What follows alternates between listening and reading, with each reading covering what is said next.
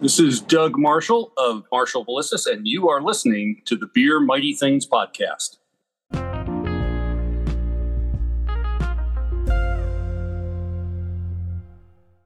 Everything that we do always revolves around data. Data for breweries, data to help them brew better, brew more, help them understand what's going on with their efficiencies, profit, understand what's going on, batch-to-batch comparisons. That's all tied in with data. Welcome into the Beer Mighty Things podcast. It's what you listen to while you brew. It's what's in your ears as you drink beers. Today, we are joined by a new buddy of mine. We just spent a couple days down in Norfolk, Virginia. But his name is PK, Pulkit Agrawal, and he is the founder and CEO of the Fifth Ingredient in South Florida, which is a company that develops all-in-one data management systems. PK, welcome. How are you? Well, what's up, Kyle? Thanks for having me on. I appreciate that. Yeah, hey, thanks for taking the time. Yeah, man. We were supposed to connect last week. What happened? You had some fires to put out early in the morning. Yeah, sometimes things are just happening in the company that you're just focused on, different meetings, different things that come up. And so just had to reschedule Friday's meeting to today, and it's super excited for it. The only constant is change. And as much as you want to plan and fill up your calendar, you got to always budget some time for, when shit hits the fan. Right? Yep, exactly. Cool, man. Well, thank you so much. I enjoyed our time down with Andrew Copeland, and we had a really good time down there. And I guess it's Norfolk. Norfolk is what I've kind of gathered is how you say it. So, but you're in South Florida, right? Yep. Cool. And South Florida, you got Hurricane Ian coming at you, but you're all right or what? Yeah, all good on this end. Fortunately, it's actually sunny outside right now, so that's pretty cool. And so I think it's gonna hit the west side of Florida a lot more. I'm on the east side near Miami, Broward area. West side is far more like Tampa area. That's probably where it's going to hit a lot more. Okay. Well, thoughts and prayers, and hopefully electricity for everybody. Yeah. That shit's. I'm very bad at like not having internet or not having electricity. Like I'm not good at that. Again, just having that backup plan, right? You just never know what's going to happen. So cool. Well, you've developed something that is making it easy for businesses to kind of use their data for real-time process improvement. You've created Beer30 and Beer30, which is cool. And these are software systems to transform your data into cost savings with an emphasis on quality, consistency, and efficiency. So you're doing big things, which is why you're on a podcast. I want to go backwards a little bit, though. So, doing a little bit of research. My man, you went to Harvard. Yeah. That's awesome. Where'd you grow up? In Florida? I grew up in South Florida. Yeah. Okay. So I grew up in South Florida, then went to Harvard for undergrad, and then was recruited to work at Ballast Point Brewing in San Diego as a process engineer. Yeah. I saw you graduated with a Bachelor of Science, cum laude, and I never really knew what that meant. And I guess it means 3.0 or better, but it means with distinction. And I thought that was cool. Like that, that's a nice little feather in the cap. With distinction. Yeah. Awesome, man. And you were a mechanical engineer? Yep. All right. You've been on various nonprofit boards. You worked you did a startup there. Was it at Harvard, the Harvard Club of San Diego or something, the Democracy Counts? No. So a couple different things there. So in undergrad, I did a startup called Careboxer with a friend. Yes. That was a final project for a startup course that we were taking in undergrad. And so it was designed to basically deliver care packages to students during reading period and exam week. And so we did that for 3 semesters. And so that was pretty cool. Really helped me understand that I love the idea of entrepreneurship and building something that's your own and kind of learning to deal with logistics. We did a full, ordering different items from different websites, things like that, and basically build the care packages and then deliver them. And so it was pretty cool. We worked with we got orders in from the president of Harvard, the dean of Harvard College, and things like that. So it was pretty awesome to have people work with us and really be interested in what we were doing. So that was, I'd say overall at that point, that was a fun project kind of thing, not a full company, but it was a fun project startup idea that happened. It's funny. So I wonder if you were the inspiration of this, but a couple of years ago, a friend of mine from Westchester University reached out and said, hey, I had this idea. And it was basically that we're going to send healthy snacks and everything that these students need during their finals weeks that their parents can order. They can select the snacks. We box it up and we ship it out. I literally have a shared folder on my Google Drive of our plan. It never kind of came to fruition. I think just time wise, he had a baby, I had babies, and it was just like, all right, well, we like the idea, but I guess he may have seen what you did nice. and created that, but we literally have that like a shared Google folder. There you go. Execute on it. Talked about it. So yeah, how'd that go? It went well. It was just a fun little project. Was there you didn't want to continue that? Yeah, I mean, it was one of those that I realized it wasn't going to be a full-time thing. So after I graduated, I moved to San Diego, started working at Ballast Point, and realizing that I couldn't really do logistics for college deliveries without hiring other people or things like that. So we just decided after I graduated that, hey, it would be good to wrap this up. And so did that with a partner, and that was pretty cool. Now, to make that decision to wrap up, an idea that you enjoy, like how is it kind of like, you'll hear me talk about if it's not a hell yes, then it's a no. Was that kind of your thinking on that? For Careboxer, yeah. I mean, it was very limited in scope, and I think realizing that in order to scale that up would take a lot more logistics and would have to be something that you're working full time at, right? And so it's one of those that it's very different when it's a fun, cool college project that you're doing that start from a final project for a class that you're taking. Versus, running the Fifth Ingredient, which is a very different scope, and having employees, breweries, customers annually, full-time gig, working 60 hours a week. Like that's all very different than a school project that you did. Yeah. It's a whole different animal. I feel like, with the school project, like, all right, project's over, semester's over, we can move on and do other things. Pretty much. And it was kind of just like, I started at the spring semester of my junior year, so I had that year, and then the 2 semesters in senior year. So it's kind of like fun. Like, hey, we did that for the course, got an A in it, and then we're like, hey, let's do it again the following 2 semesters because we had a bunch of extra inventory, and I still have, even at my desk right now here, Careboxer stress balls, which is pretty cool. Which nice. Yeah. Are you using them, or are you not that stressed running a business? I am definitely on some meetings, just using it, fiddle around.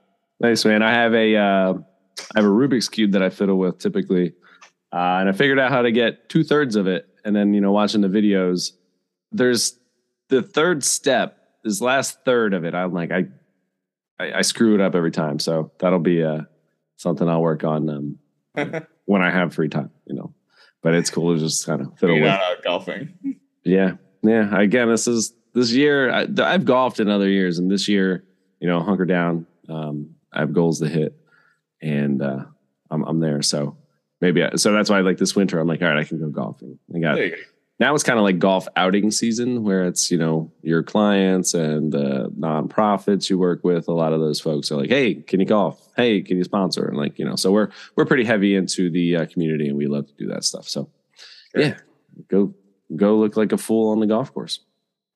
Awesome. So you ended up then at Ballast Point. How do you go from Florida to Harvard to Ballast Point? Like, you have no problem with moving around. No, I love moving around, actually. Nice. So my ex-boss was recruiting on campus. And so at that point, the president of Ballast Point was a Harvard Business School grad. And so they're like, hey, let's recruit some engineers. And so the summer prior to graduation, I actually worked at Microsoft as a program manager for them. And so as a PM. And so basically, realized when I was recruiting my senior year that I really didn't want to go into big tech at that point, and figured it'd be around longer. And so I figured it'd be cool to try something different. And so when Ballast Point was recruiting, thought that this is an industry that I'm not too familiar with. And so just came out, did some interviews with them on the phone, came on site. And for me, as a mechanical engineer, I just really like looking at packaging equipment and manufacturing lines. I think it wasn't even until I got on site that I realized just how much science and engineering goes into the manufacturing of beer. Right? Like at that point, you like as a college student, you just drink beer at different parties, things like that. But you never realize just all the checks and balances, quality control, everything that goes into it. And so when I came on site, I was just so mesmerized by a bottling line that's doing 300, 400 bottles per minute, or a canning line that's doing 400 cans a minute. And so that's when I was like, whoa, this is something that's very cool. and ended up interviewing, got a job offer that same day, and was like, cool, this is it. I'm really excited by this, and was super stoked to just check out, move to San Diego, and work in a new industry like this. What a great opportunity. Scary to move across the country, but you did it, and that's awesome. Do you feel as if you would have an affinity for beer like you have if you worked at like a smaller brewery? You know, Ballast Point probably was at that point a pretty decent size with pretty intense equipment, which, you know, you like the shiny things. These were cool to you, but if you were to work maybe at a smaller brewery that didn't have some of those, do you think you'd be as interested? That's a great question. I don't know the answer to that. I think that for me, I guess let's take a step back, right? A brewery that's hiring a process engineer to focus on packaging equipment, like that was my title, right? Process engineer on packaging. Like if you base it off of that, they would have to have some sort of equipment. So even if they weren't the scale of Ballast Point at that point, Ballast Point wrapped up around 420,000, I think, 430,000 barrels. Even if it was smaller and doing 100K, right? 80K, 100K, 150, 200, you still have to be, I think, in that ballpark to be like, great, we're going to hire somebody full-time that's focused on process improvement. So I think that as a whole, it would have still resulted, whether it was Ballast or something else, it would have resulted in an interest into the engineering side and manufacturing side of things. Okay. Yeah, it makes sense. Now you helped optimize like the packaging equipment, bottling, canning, kegging, and then talk to me a little bit about how that led to like nitrogen bottling and bulk production of nitro kegs. Yeah, so this is actually a really fun research and development project. When I was interviewing, one of the interviewers, she also went to Harvard. She mentioned to me that that they were interested. She showed me a left hand. She was actually in Boston, and she showed me a left hand milk stout. Yeah. And so she was like, "Hey, have you ever seen this beer?" And I was like, "No." And she's like, "They do nitro in a bottle." And I was like, "Oh, that's pretty cool." And so she's like, "At some point you may end up doing that at Ballast Point." I was like, "That's good to know." And so, about a year and a half in, they were like, "Hey, we're gonna start doing nitrogen production, and we want to do nitro kegging, and then eventually nitro bottling." And so that was a really cool aspect. Where at that point, I had done enough on the bottling and kegging lines to really understand just how they work and how the systems are set up that, we started off with nitro kegging, got a nitrogen machine infuser that basically was adding in nitrogen during the kegging run, things like that. And then nitro gas, mixed gas. And then from there, did a lot of R&D and spoke to the breweries that were doing nitro bottling or nitro canning and did some R&D on the safety of it because, it's very different putting in liquid nitrogen into bottles versus cans. Right? You don't want any bottle exploding kind of thing associated with that. Nor do you want a can exploding, but one has some safeties built in with a can popping versus absolutely a bottle shattering and exploding. And so, learning some R&D things associated with that. So that's really how the nitrogen program launched. And in January 2017, we started nitro bottling Red Velvet beer. It was an imperial. I have that. I have the bottle in my bar over here. Nice. Yeah. It's beautiful. It's a beautiful bottle. What a cool beer. Kind of like it was like a cherry flavor too. It was a stout, wasn't it, with some berry to it? Yeah, so it wasn't necessarily berries. It was if I remember, like a golden oatmeal stout with beets in it. And beets, okay. Good. I actually have the poster right here. I can actually the Red Velvet poster. I ended up getting a really cool Red Velvet artwork piece done. Nice. That was years ago. I keep bottles and cans, that kind of little bar over here, and the beers that kind of stand out or are memorable, I keep them. So it's on display over here at my bar, which is called Carl's Pub. Nice. And then circling back to one of your original questions about the Harvard Club of San Diego. Yeah, so after I moved out to San Diego, figured it'd be cool to be part of the Harvard community. Ended up joining Harvard Club of San Diego, and actually now in South Florida, I'm also part of the Harvard Club of Miami. Sweet. And then one of my friends on the board there was doing Democracy Counts, which is a nonprofit that focuses in on voter fraud and election fraud. Yeah, integrity. So, yeah. So I was How helping fitting. them out for a bit. Yeah.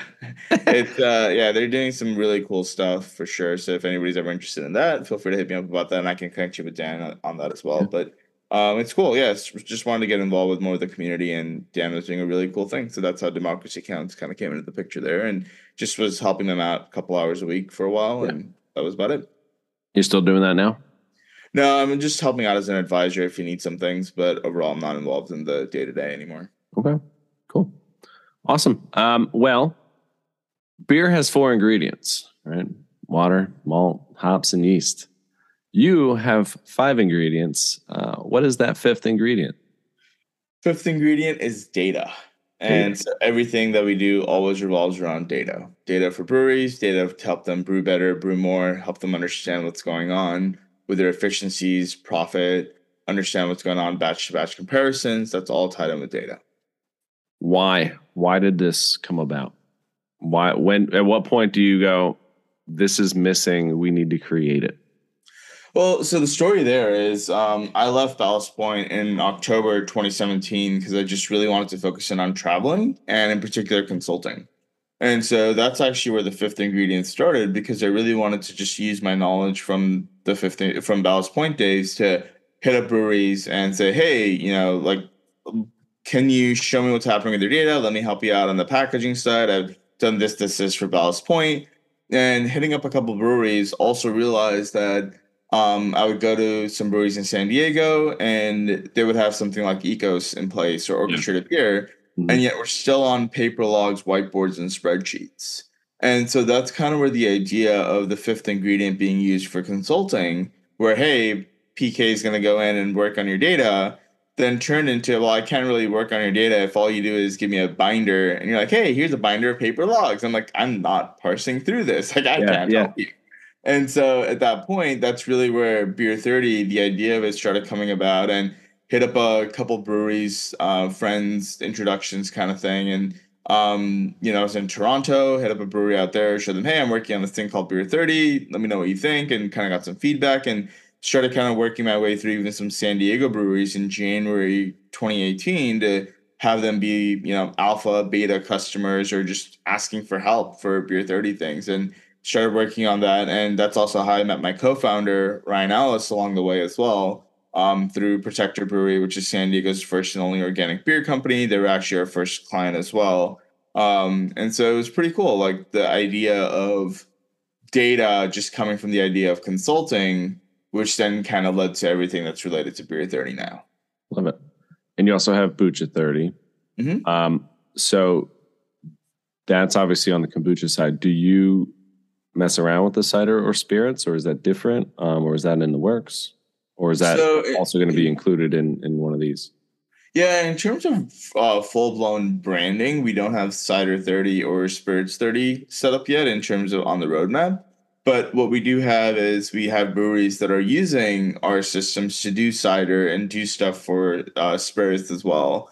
For example, a brewery in the filter step of Beer30 can add in customizations to make it spirits-oriented and distilling-oriented. And others can basically swap out grains for apples for mead, or they can apples for cider, or they can put in honey for mead. They can throw that in as adjuncts as well. Okay. So we have people that are doing all these different things. Some of our bigger facilities actually, even in Canada and Australia, are using the system for ciders right now. Completely fine. Okay. And they're also using it for seltzers as well. So instead of kind of branding it at Seltzer 30, we still have people using the Beer30 platform for seltzers. So it's all around. It's just different. Okay. It's 90% is the same workflow. It's just tweaking things here and there. And I think kombucha was definitely the one that needed the most tweaking if I had to think about all of these, because in kombucha, that's very different than the others, is that you have mother tanks you're constantly rebrewing into. And so because you're constantly rebrewing into that, it's very different than beer, where usually you finish up a beer in fermentation and move that over into a different tank. Yeah. While on the kombucha side, they're constantly rebrewing into it. And we had some people that are doing 6 months or a year keeping to rebrew in that same mother tank with the same SCOBY culture that's constantly adapting. So it's just that part of it was, I think, the hardest change with Beer30 into Kombucha 30. But otherwise, majority of the other functionality is always the same. Love it. I saw some really good videos that you put together, at your booth down at CBP, and it was really neat to see how the software worked, and you're walking through it. Now, obviously, I don't own a brewery, I don't run a brewery, so talk to us a little bit about the data that you're pooling, what you do with it, and kind of the results that produces. Cool. So the first thing I want to point out is that Beer30 is very modular, so people can pick and choose what they want.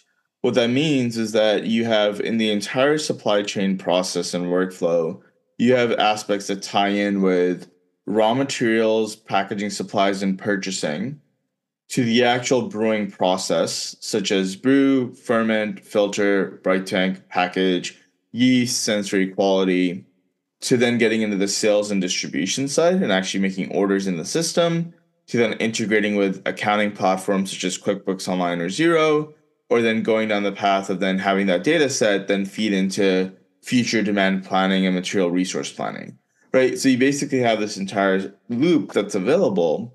And the cool thing about the way the data aspect of Beer30 is set up is we have breweries that are using just Beer30 Labs, for example, which is that entire middle suite of the brew process, using that in conjunction with orchestrated beer, for example, or in conjunction with MyOb. And so it's very interesting to see that these breweries have this nice flexibility where if you're a really big size and you're already comfortable or you're happy with your ERP, like Pelican Brewing in Oregon, they're using orchestrated beer still, and they haven't done the full switchover, but that's because they have Obeer dialed in for what they need on that end for now. And then Beer30 Labs is what they're using for the entire brewing process side. And so it's cool because you have some breweries that are full stack, fully into Beer30. Either they're coming in from spreadsheets or they're switching over from Ecos, orchestrated beer, beer run, Deer Unleash, other softwares.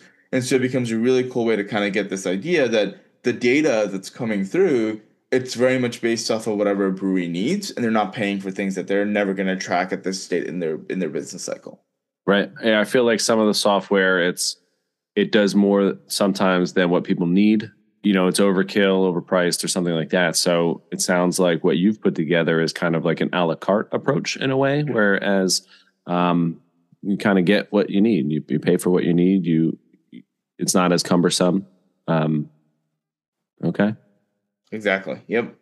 What you mentioned, some of those integrations there. Talk to me about the other integrations as far as like QuickBooks and things like that, and what else this does. Yeah, so currently for the integration side, we have from the accounting side, QuickBooks Online and Xero.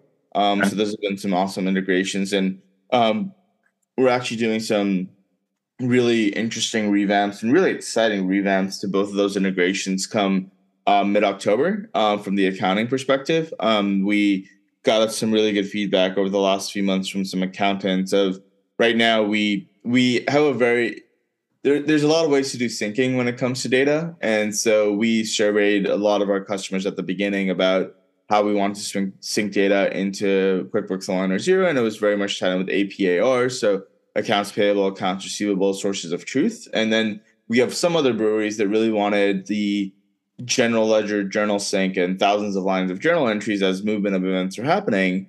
And so we're actually working on allowing breweries to pick and choose exactly which route they want to go, which is super powerful because no other software does that. It's either one or the other. And we were, for the longest time, we were the only ones that were doing just APAR. And so it's what set us apart. And so that's really cool integration and powerful stuff there. And then on the fermentation side, we have Precision Fermentation, which is another company that does tank monitoring with pH, gravities, temperature, DOs, carbonation, things like that, which is awesome. Firmacraft, which is a company out of Australia that does also tank monitoring on the fermentation side. We have a lab service company out of Denver called Firmly that we also have an integration with. Yep. Then we have a packaging downtime company out of Australia called OFS that does packaging sensor data and getting that into Beer30. And we have a number of others that are slated for Q4 and next year. And the most recent one that we're working with is an integration with a company called GP Analytics that actually does everything with VIP data.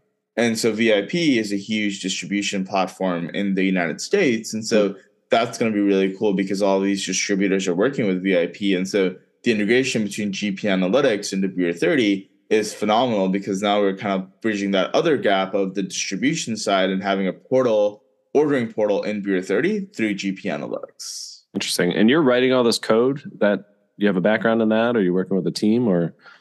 I started writing code back in early 2018 associated with things. And I know enough coding from undergrad days to be dangerous at that point. Yeah. But in current day, there's an engineering team. There's other people that are writing code. Like I, have pushed code nominally here and there, like minor fixes. But for the majority of things, I am not in the coding world at all. And we have full-time engineers that are dedicated to that That's awesome. Actually are super excited by this and do a far better job than I do with their background in it. Yeah, I feel like you do a good job of knowing what you're good at and what you're not, and outsourcing the rest. I think even just the way that you budget your time, I think you're really good with that. You're like, all right, we're going to do this or we're not. You're a good decision maker, from what I gather in our short amount of time we know each other. Agreed. And I think that's one of the biggest things that I would say, like all CEOs, leaders, et cetera, being in that decision mentality rather than, even on the other end of Beer30, when we're on the sales side and trying to get decision makers on, being in that route of talking to somebody for 6 months or getting into negotiation about pricing over something that's a couple $100, not even like thousands of dollars, like a couple $100 a month, right. And negotiating about pricing and thing. It's just like an element of just either do it or say no. Don't leave people in limbo associated with that, and kind of just figure out what works best for your business with it. Yeah. What is the most common components of your software that people purchase? I know probably like the tank management and raw material inventory, things like that. Like what is the most common? I really love that you can see, your tanks empty, half full. It's awesome. Yeah, it's awesome. Then we also added a lot of cool customization with that, with custom tank stages. So that way people can start flagging tanks as this one's on QC hold, this one needs a filter event, this one is ready to filter, this one is needs to be crashed, this one has issue happening, whatever else. So using just Six Sigma mentality of red, yellow, green associated with that, and kind of going down that road. I'm a green belt. It was nice. a long time ago, but yeah, Six Sigma is fantastic. There you go. I actually did not get trained on it. Right now it's just more based on research and reading. Yeah. So I think the modules that people end up using, if you're coming in from the, hey, we want to do everything for our business when it comes to accounting and sales orders, then I think the Beer30 business bundle that we have set up is usually the main one that people go with. And what that looks like is diving in for the actual entire brewing side, the purchasing of ingredients, the sales side of things, the material resource planning for raw materials and packaging supplies, and then the accounting integration. So those 5 basic modules are the ones that tie in for the Beer30 business bundle. And that becomes a really good way to actually make that happen. And that, I think, is our biggest seller right now. And then you have others that just focus in on the essentials side, which effectively is everything for just brewing and batch costing and cost of goods. And then you have others that do Beer30 Pro, which is the full bells and whistles of everything associated with all our modules, including barrel aging, fermentation testing, and just others associated with that as well. Yeah. Is there a minimum brewery size that works best for your software? Obviously, I mean, with the way that you can kind of tweak it, you can kind of, I'm sure, do anything. But yeah, I think the cool thing about that is that we have breweries doing as little as 70 barrels a year, all the way up 60,000 barrels a year. So breweries of all sizes can work with us on it. And what I like to tell people is, even if you're a brewery that's doing 100 barrels, right? Like, okay, you may think that you're very small. The interesting thing about that, though, is if you're at that size, it's probably a 1 or 2 person operation that's focusing on brewing, focusing on packaging, focusing on taproom side, sales, etc. So at that point, you want to invest in something like Beer30 because it's going to streamline all of your data for you. So that way you know exactly how many items you have sitting in the cold box. As you go and make a sales order, just making that on the system and having that link over directly into QuickBooks Online for payment. Those are all options and things that are doable. And so I think that's where it becomes really critical for people to understand that you can prove an ROI on this in time savings alone. And then you add on all the other benefits that you get with proactive alerts when things are not when things are deviating from set points, or getting into the aspect of actually understanding what the forecast looks like for things, right? Like there's so many rabbit holes that you can go down to prove an ROI on this, that even a small brewery, if they're really focusing on running a business, and it's not just a passion project kind of thing that, oh, this is fun, that we're doing, but if you really want to understand what your profitability is, you want to know that this IPA that I made is X dollars, and this other batch of IPA I made is 3x that, or 2x that, or $10 more, or whatever. It really helps to know that to the penny if you're really running a business and breaking things down. What you can measure, you can manage. Exactly. It doesn't matter what size you are. Yep. And even if it is just a passion project, eventually you're like, we're doing really good. People like our beer. Maybe this is more than that. Yep. That's why, I track so many different, coming back to the golf, right? For a couple of years there, I tracked every round I played, my total score, and how many putts I had. Then I would go and do drills in the mornings, and here's how many wedges I hit. Here's how many putts I did, and I would track all that data, and you can see, well, if I do this amount, this is where my scores tend to be. If I do this amount, well, now my scores are going up. So again, I love data. Like the numbers don't lie. Exactly. Yeah, numbers don't lie. And the biggest caveat to that I always have to remind breweries is it's data in, data out, right? So garbage in, garbage out. If people aren't, it's only as good as what you put in there. Exactly. If it's only as powerful as the information that you put in. So the biggest point of failures that I see with something like Beer30 is if there isn't full buy-in from the entire team. So, it really needs to come from top down, saying, hey, we're doing this, and all departments need to be bought in, because otherwise you're going to have the packaging team not emptying out tanks. Right. If they don't empty out tanks, then they're not going to be able to filter beer, or they're not going to be able to brew beer, right? So even if you have the brewers that are bought in and love it, if packaging isn't emptying out the tanks, it's not going to work. And so in order to get Beer30 working, even from like the core functionality aspect, which is effectively our lab side of things, and the beer process side, even that core functionality, you need to have the buy-in from the brewing team, the cellaring team, the packaging team, operations team, and lab team, if you're really breaking it down across departments, which effectively, if you're at a small brewery, it could all just be one person. Right. And so it really depends. And do you have one person, or do you have 5 key stakeholders or 7 key stakeholders? And so it just changes based off of the data set that's happening with it. Is there a best practice on, all right, every month sit down for an hour and analyze what's going on? Or do you generate reports? Or is there, what's the best way to kind of review the data? That's a great question. So there's a twofold. Thanks, PK. Yeah. Great question so far, Kyle. Really good. I'm doing good. There's a two-part answer to that, I'd say. So one is Beer30 is meant to be used real time. And so what that means is that you can set up different tolerances where, let's say that my mash pH for brewing should be at 5.0, for example. And if I set up a tolerance of plus 0.1, minus 0.2 as the green zone, then another plus 0.2 and plus 0.3 or minus 0.3 as the yellow, or then right after that, if you're brewing on brew day, Beer30 can actually send you a real-time text or email alert saying, hey, you're not in the proper threshold. Yeah. And so that becomes a really good way to the benefit of using it real time, because we have these types of alerts and notifications that are set up where the goal is, what can you do for proactive, predictive process improvement?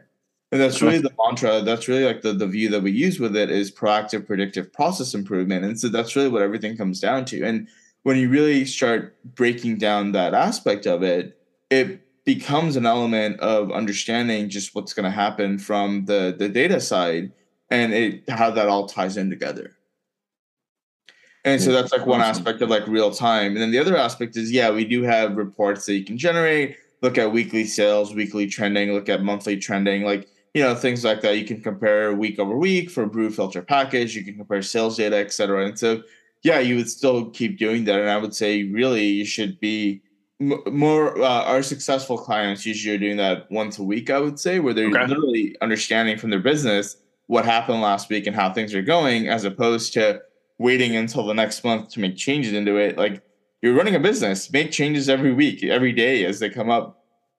understand the trends and kind of see where you're heading towards and make the decision that you're talking about. Perfect. All makes sense. So when we're talking about, these different folks in the brewery, maybe it is one person who is using the information, or maybe there's a ton of them. There's a big production team. So how many users do we get with, say, Beer30 or Bucha30? Unlimited users. Unlimited. Yeah. Okay. Unlimited. And is this an app too? We can use it on your mobile? Yeah, so everything is mobile, tablet, laptop friendly. It's all web app based, so it's also cross-platform between Android and iOS and Chrome, Safari, Firefox, Edge, whatever you're using. Not Internet Explorer, but yes, everything else works. Internet Explorer is kind of gone now, right? It's Edge. It's technically you can still have it on your machine, but it's gone. It's Edge pretty much. Yeah.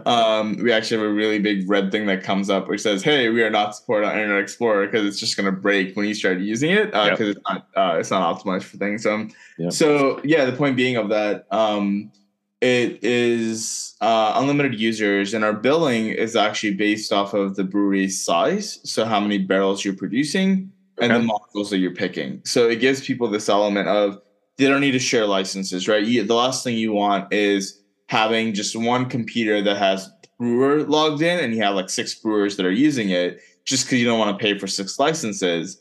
And you're like, they can all use a Shift computer. It'll be fine. No, the whole point of data integrity is I know when Kyle did something, I know when Polka did something, and I just want them to have as many users with different user permissions as possible. Yeah. And, when somebody accidentally deleting something and screwing it all up for everybody or whatever, whatever the cause. Yeah. Okay. What about, all right, hey, we want to work with the Fifth Ingredient. We want to get Beer30. Talk about like the onboarding and getting set up. Is that, that can be a detractor for folks, right? It's always like, shit, we got to do something, right? We don't have the time to sit and do it. So talk to us about the ease of the onboarding. Yeah, so one of the big things that I learned at Ballast Point was the integration or implementation they did with Microsoft Dynamics. Right. And so when Ballast Point sold, they were a company that was solely on QuickBooks at that point, by the way. So I use that as a story when breweries are like, "Oh, we're too big for QuickBooks." It's like, well, Ballast Point sold at $400,000 for $1 billion on QuickBooks. So no, but they were transitioning into Microsoft Dynamics at some point. And so that was months and months of implementation timeframe. And so looking at that, one of the big things that I wanted to do with Beer30, I was like, this cannot take months. Like, that's not realistic. Your job is brewing. Your job is not focused in on entering data, refactoring things, etc. So the cool thing with Beer30 is that most breweries are up and running within a day or two associated with it. Really comes down to just cranking down, entering in the basic information. And the way we've set up onboarding, it's basically in 6 steps. And so you're defining let's say you're like, hey, we're going to go live tomorrow. First thing we would do, not as part of the 6 steps, but first thing you would do is go through a 90-minute onboarding session for the brew day. And that takes you everything from the entire brew process of how do you add inventory, how do you make recipes, and then what happens, brew, ferment, filter, bright tank, package. And that's all part of the first training session. People then go into the software, and this is where they're able to do their 6 steps, which is defining their grains, defining their hops, defining their adjuncts, defining their yeast, defining the packaging equipment and supplies that are happening. So, cans, bottles, labels, lids, whatever. And then go through each tank and mark it as either empty or with beer. And so that's the cool thing about the onboarding is that you're not looking at, hey, let me onboard from the last year's worth of data. The focus is, hey, we're starting up today on Wednesday. We're going live. Well, as of Wednesday morning, this is everything I have sitting in my tanks, and this is everything I have sitting on my shelves, and that's the starting opening value in Beer30. And so as people do that really takes care of the entire brewing process side, and they're up and running the same day, next day. We have a bunch of customer testimonials. Aether Brewing in Australia is one of my favorites, where they signed up with us, and within 36 hours, they were brewing in Beer30. Like, that's how it was up and running. And so that's one of the big things we pride ourselves on for the brewing side. And then once that's up and running, we usually tell people, hey, cool, time for you to go ahead and do your accounting integration. Let's go in and add your distribution inventory and go from there. And so that process can be anywhere from a couple days to a week and a half, depending on the brewery. So it's basically a 2-parter when it comes to getting things set up. And then from there, we use WhatsApp for customer support. And so every single one of our breweries has a WhatsApp channel with the team. So that way they can just reach out for questions, communication, things like that as well. And so WhatsApp is encrypted and can allow for like international texting. Is that kind of right? Exactly? Yeah. So what happened was we entered Australia back in early 2018, and so Australia at this point is more than 40% of our book of business. And in Australia, I think at this point, we're like 1 in 8 or 1 in 9 breweries in Australia is using Beer30. So it's been Congrats, man. That's great. Thank you. What's the Australian beer scene like? I would say it's kind of that place where the U.S. craft beer scene was a few years ago. Like it's on an upcoming trend. And so they're just popping up. They're growing. It's a very collaborative community. And it's been so much fun working with those individuals. And so it's like that aspect of, I think where the craft beer scene was in the, I don't know, like 2010 timeframe, 2015, where it was like kind of on that up and up. You have breweries now that are being acquired. You have breweries now that are doing 20,000, 30,000, 40,000 barrels in the craft beer scene that are just up and coming in that aspect. And it's kind of on that rising aspect of, hey, what are we doing to build the brewing scene out in Australia? So it's been awesome and very knowledgeable people out there as well. And so it's been cool to make that work as well. Australia is pretty big. Do you foresee like they're going to have thousands of breweries? Are they popping up like it used to be here? Right now, they're at about 800-ish, 700, 800 breweries, I think, somewhere in the ballpark. So, think they're heading towards like the 4,000 or something? I don't know. I know that they're increasing because we get new brewery and plannings all the time that are reaching out to us for demos or things. But I don't know at what point they're going to hit those numbers or if they're going to get to those numbers. But I would say probably in the next year or so, definitely in the 1,000 ballpark, if I had to take a guess. And I guess they're trying to pull some market share from Foster's, I guess, right? Yeah, I mean, just the craft beer scene there is pretty awesome for sure, and it's I've noticed it's definitely more expensive as well from the AUD perspective when you go out to the grocery store and buy a 4-pack or something. Some of these you're paying $20, $25, etc. for a 4-pack of it. Yeah, I guess because of shipping materials and things like that. Well, because for them, it's a lot of excise. Excise ends up being a huge cost of goods for them. System. So, but overall, I think the point being that, WhatsApp, when we started getting into Australia, we realized that trying to email customer support was just a horrible experience. And I always hated that as well. And so it was an element of, hey, let's try WhatsApp, because I was using it for personal reasons, right? With family, friends, et cetera, that are international. I was like, hey, let's give this a go. And so we created a group for our first Australian brewery, and they were messaging us on it. We're like, this is awesome. And so started going from Slack into WhatsApp, and we've been on WhatsApp ever since. Nice. That's terrific. Awesome. Well, congrats. That's neat. We talked a lot about the brewery, the production, the building itself, and tracking all that. What about the folks who, the sales team who's on the road? Is that something that is also incorporated into Beer30? Yeah, absolutely. So we have a mini CRM system. I say mini because like a full-blown CRM would be like a HubSpot or Salesforce that does all of like the automation for workflows and newsletters and things like that. Ours is pretty much more of a, hey, I go to Kyle's bar. I'm just like, hey, I'm interested in beer, write down the notes, actions, follow-up, things like that. And then can make a sales order on the fly, can see your full history. And so the sales reps on their phone can actually make the entire sales order and just go from there to actually understand what's going on from a sales perspective, and make these orders and break things down there. And even at that point, email out the order or then tie them with accounting and then have it go from the accounting side of things. Okay. Terrific. Yeah. Awesome, man. You guys got a really, really good blog page, lots of great articles. You have a great FAQ spot. And, pretty much anything anybody needs is there. So just very good job as far as like informing folks. They can get a free demo, right? They can request a demo. And what's that? Is that a video chat? Walk you through it, show them what they do, or? Yeah, absolutely. Yeah. One of the team members will actually get on with you, basically walk through what your needs are, show you aspects in Beer30, show you a way to calculate ROI on the software, and then you're good to go on it. So basically walk through it. If there's, breweries that have multiple stakeholders, we've done multiple demos, things like that for those breweries, and get, multiple stages of interviews or multiple stages of demo/interview pretty much with them. So that's how that all ties in together. Okay. Talk to me a little bit about some of the favorite places you've traveled to, or some that you would love to travel to. Oh, fun. So no more business. Yeah. I love traveling. I'm at 24 countries right now and more to come soon. After I graduated from undergrad, I actually backpacked through 10 different countries kind of thing. So that was pretty cool. And it was really nice just visiting different cultures and things. So top three, I would say, are Japan. I lived there for 2 different summers in undergrad. Just phenomenal of the culture out there. And was in a homestay the first year as well. So that was pretty cool. First cool. Summer. And then I would say number 2 is probably Peru.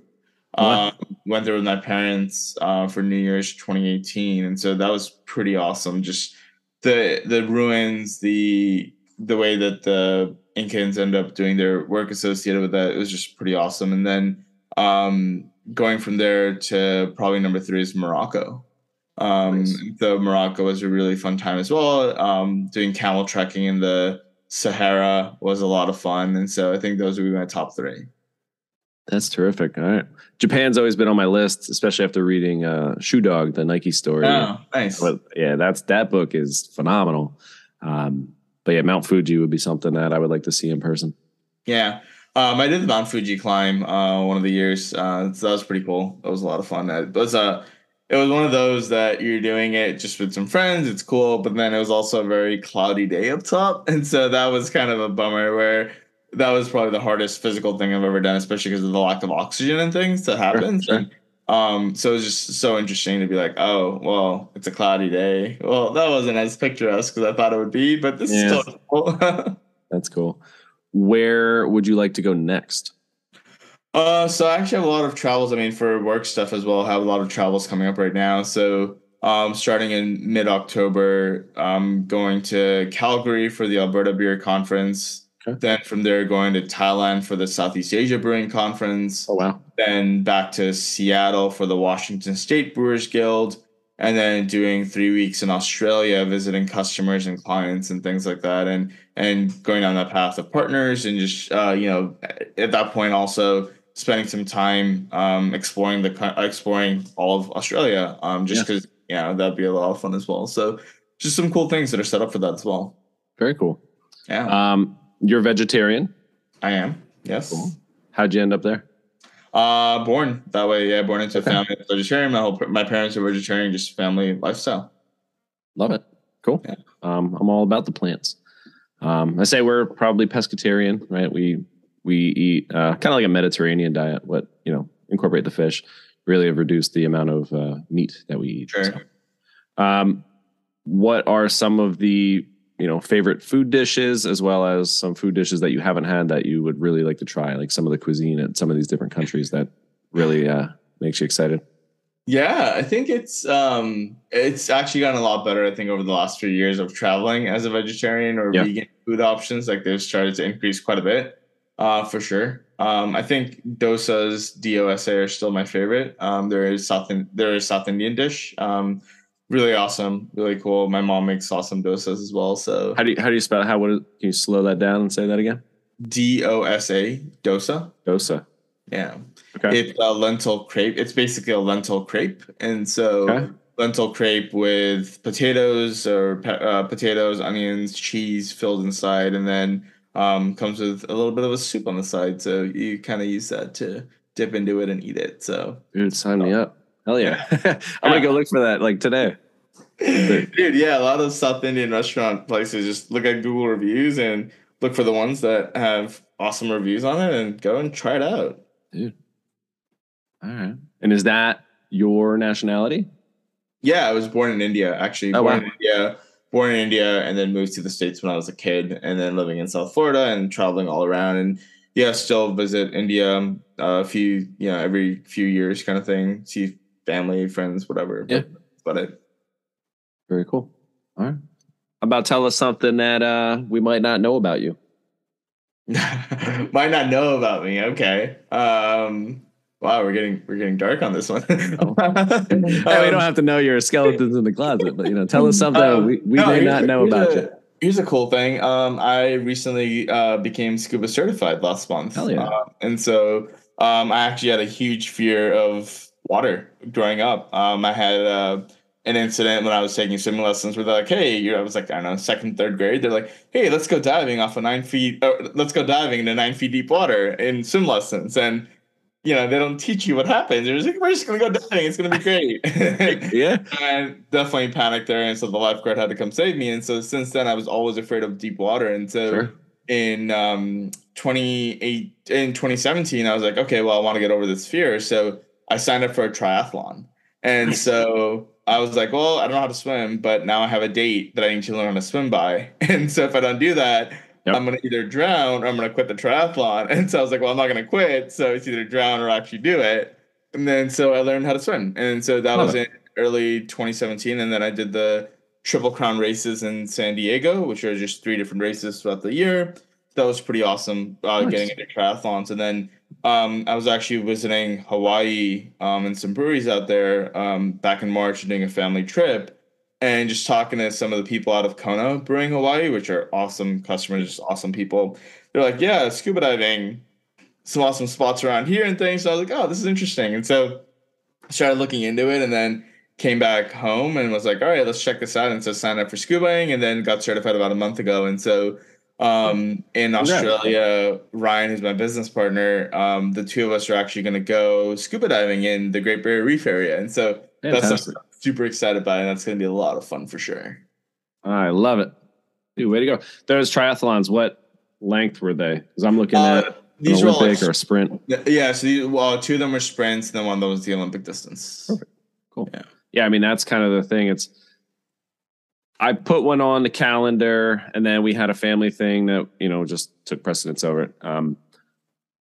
That is always like that detractor. It's like, I got to learn how to swim in open water, that I can't see what's underneath me. And whether it's an ocean or a lake, you're like, I don't like this, So I was talking, there's actually a triathlon, a well-decorated triathlete that lives probably about 30 minutes from me, and he coaches triathletes. So he was saying, he's like, you played football, baseball, rugby, all these sports that you get excited for, or you get amped up for. He's like, actually, when we do a triathlon, a big part of what I do is coach people how to amp down. Because if you're amped up in the water, right, you're already almost like close to panicking anyway, right? So you got to kind of learn how to breathe and relax, which can be one of the most difficult parts of that. Yeah, when I was doing triathlon training, I got to this point where I was basically doing a mile of swimming nonstop. And this is all, again, sprint triathlons are nowhere near that, right? Like it's 400-meter swim, 10-mile bike ride, and then a 5K or something, right? It's reasonable distances and time and length. But it got to a point where I was doing a mile swimming pretty much twice a week. Awesome. And that was really because of just the meditation aspect of well, I'm just going to go in the water, and had a friend who taught me how to swim. This is actually Dan from Democracy Counts that we're talking about. He taught me how to swim. And so we were basically just doing laps, twice a week. And it was great because that was such a good form of meditation and exercise that I was like, this is awesome. Love it. Well, you conquered your fear. You leaned in. You're daring mighty things, man. This is perfect. I love it. Yeah. It's right there you go. All right, one last question. What are you looking forward to in 2023 in life and in the craft beverage industry? So in life, I'm really looking forward to more traveling. I think there's going to be a lot of cool conferences and just things that are going to come up in 2023 that I'm excited about. It becomes a really cool way to just build the business and get my passion for traveling in at the same time. So that becomes pretty cool. I think in the craft beverage space, I'm really excited to just see kind of what the next big trends are going to be when it comes to the beverages that are happening, right? I personally have been a fan of the seltzer space and getting into that. And, it's been cool to just see that, and excited to see kind of what happens with the new, beers that are out there. But more importantly for me is it becomes a lot more fun visiting customers. And I think that's kind of where my excitement really becomes. And in 2023, I'm really excited. Well, when you go to conferences, of being able to also chip in some time to work with customers and just hang out with them and just talk to them about the system, talk to them about Beer30, what they're working on. And so some of these breweries have some really cool R&D things that are coming out in 2023 that's going to be fun to really drink and consume. So it's going to be fun to see that play together. Love it. And that's kind of why I do this podcast, right? It's like, a lot of my time I'm either at a brewery, right? And I love meeting with my clients, and that gets me out of my office, right? But also, some days I have to be in my office, but doing this podcast, I get to talk with you. And now, like, literally, you fueled the rest of my day. I'm going to have a great day. It's just good vibes, good people. And that's just, that's what it's all about. That's what makes me excited. That's awesome, man. Likewise. Yeah, today's going to be a great day for sure.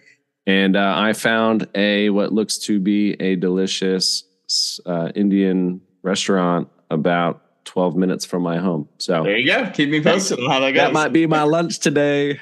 There you go, man. All right, man. Hey, where can we find more? Where are you most active on social? How do we connect with PK and Beer30? So if you want to connect directly with me, LinkedIn is the best way to make that happen. Just look up Pulkit K Agrawal, Fifth Ingredient. You'll find me on LinkedIn. For everything regarding the Fifth Ingredient, come visit our website. The Fifth Ingredient, THE5TH ingredient.com. So it becomes a really good way to check that out. You can even just Google Beer30 Fifth Ingredient and we'll pop up. So check it out. And if anybody's interested in switching over from their current software system, whether you're on spreadsheets or Ecos, Obeer, Beer Run, Brew Ninja, whatever else you're on, OllyOps, Grist, anything. If you're interested in learning more about Beer30, feel free to reach out and we can go from there, set up a demo and see if this is a good fit for you. You the man. I appreciate your time. Thank you so much. And hey, safe travels. Enjoy everything, man. Enjoy life. Thanks, man. Thanks, Kyle. Appreciate that. And thank you for having me on the podcast. Cheers, brother. Thank you. Cheers. Bye.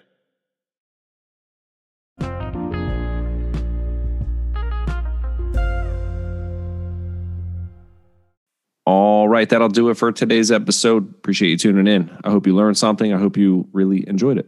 And if so, tell a friend, leave that 5-star rating I mentioned earlier, and comment on Apple Podcasts. Subscribe on any platform. Spread it around the world. Let's make it happen. I appreciate y'all. Cheers. And beer mighty things.